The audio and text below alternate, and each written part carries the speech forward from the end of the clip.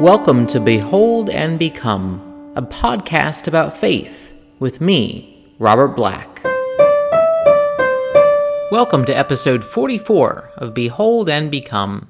In our series on atonement theories, today we're exploring one with a Latin title, Christus Victor, which is pretty easy for those of us without any training in Latin to translate. Christ the Victor.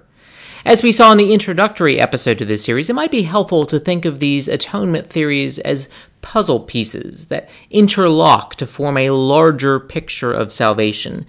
And in a jigsaw puzzle, there will be parts of one piece that fit perfectly into a neighboring piece. And we see this with Christus Victor. There are points in this episode where it's going to sound a lot like I'm just repeating what I said last week when discussing the recapitulation model of atonement. And it's right there in the title what this one means. This model of atonement is about the victory of the Christ over the powers of sin and death. And so this view, like recapitulation, finds its roots in the early church. It was a dominant way of understanding the cross for nearly the first 1,000 years of Christianity. Irenaeus, a 2nd century bishop, spoke about the victory of God in Christ over the evil powers of this world and of Satan. So certainly this view is strongly rooted in the tradition of faith. And there are also good biblical warrants for this view. Exodus 15 proclaims, "I will sing to the Lord, for he has triumphed gloriously." Ephesians 6 encourages us to, finally, be strong in the Lord and the strength of his power. Revelation speaks in multiple places about the Lamb who has conquered. 1 Corinthians 15 exalts, "Thanks be to God who gives us the victory through our Lord Jesus Christ." And there are certainly other passages throughout Scripture that have this theme of God wins. And this motif has strong roots, yes, in Scripture and tradition, but it didn't have an actual name until a book was published in 1931 by the German theologian Gustav Allen.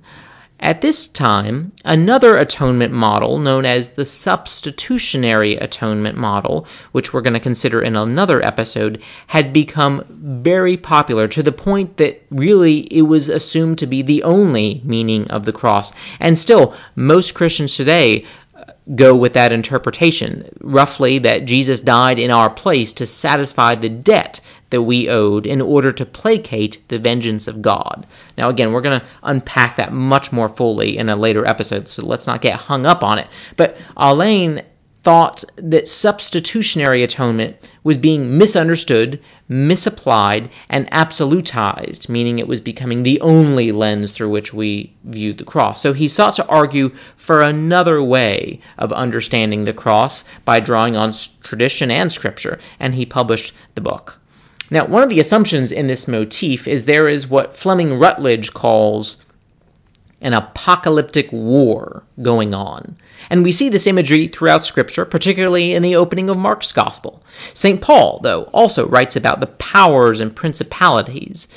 Now, I realize that we moderns don't always think in these terms of cosmic forces, but most of us understand the term systemic racism. And that's a good example of these powers. It's one of the powers of evil. You can take a group of people who are very sensitive about the issues of race and then ask them to come up with some rules about access to resources, and the result is something that still leads to racism. We also saw it at the beginning of this pandemic, didn't we? People hoarding toilet paper and other supplies. Now, in most cases, these were not terrible people. They were scared people. And people do things when they are scared and stressed and anxious that otherwise they would not do. Or consider the vaccine right now. We've all seen those stories in the news about people doing things to cut in line to get the vaccine sooner than they should. I even know a rather prominent clergy person in town who told me of his or her plans to circumvent the system to get the vaccine well before it was time for this person to do so. This is an example of what it means to be in the grips of evil. We do things that don't really accord with what we believe. And the Christus Victor model of atonement speaks to how Christ defeats these forces so that we are not imprisoned to them or owned by them.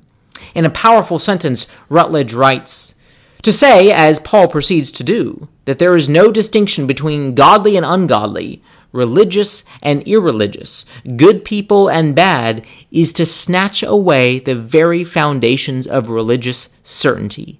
In place of human religious certainty, Paul brings something incomparably better, the message of God's righteousness reckoned to us by grace through faith, not by human works."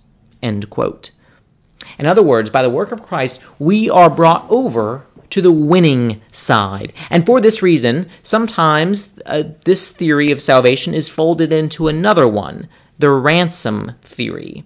Now today when we hear that word ransom, we think about a price being paid, and again that leads us down that road towards substitutionary atonement. But in the early church, it wasn't thought about payment. It was more of a switcheroo. And this is why some churches, especially in the Orthodox tradition, use so much humor, especially on Easter Sunday. It's seen as the greatest practical joke of all time. Humanity, because of sin, was enslaved to Satan. But God, in Jesus, says, "Take me instead, and I'll be your prisoner if you let them go free." Now, Satan, of course, thinks this is a great deal, to have God Almighty in captivity. So the switch is made, and Jesus takes on the sin of the world and dies. Game over for God, it would appear. But because God is God, and God cannot be dead if there is to be anything else, Jesus is resurrected, and the jail cell is found empty on Easter morning.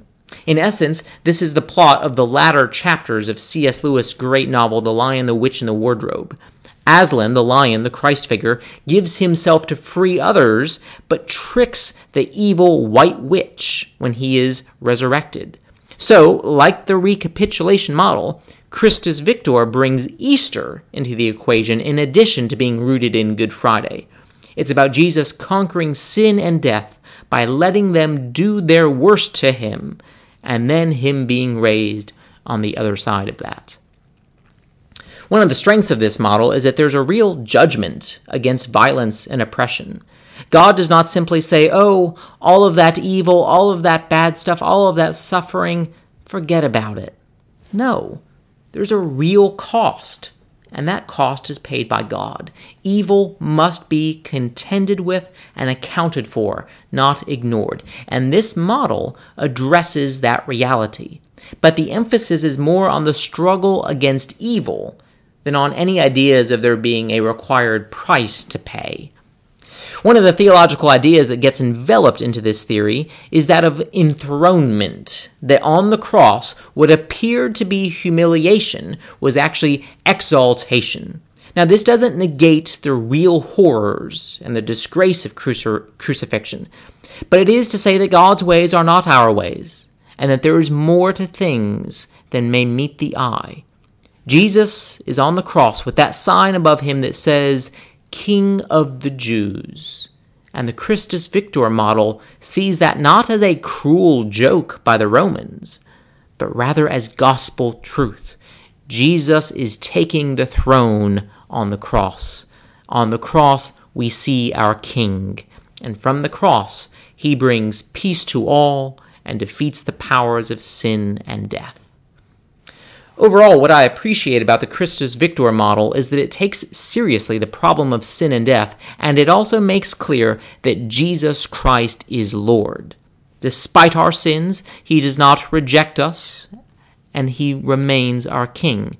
Even in death, we remain his subjects. And in the difficult times, I find great comfort in knowing that Jesus Christ is Lord of all. He is on the throne and has suffered as we do.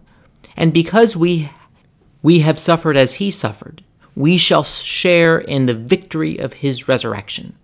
Again, no single model for salvation is complete in itself, but Christus Victor is one that helps us to not only understand the cross, but also helps us to orient our lives in humble and obedient service to Christ our King. Let us pray. Lord Jesus Christ, Son of the living God, we pray you to set your passion, cross, and death between your judgment and our souls, now and in the hour of our death. Amen. The Lord bless you and keep you. The Lord make his face to shine upon you and be gracious unto you. The Lord lift up his countenance upon you and give you peace. And the blessing of God, the Holy Trinity, Father, Son, and Holy Spirit, be with you and remain with you forever. Amen.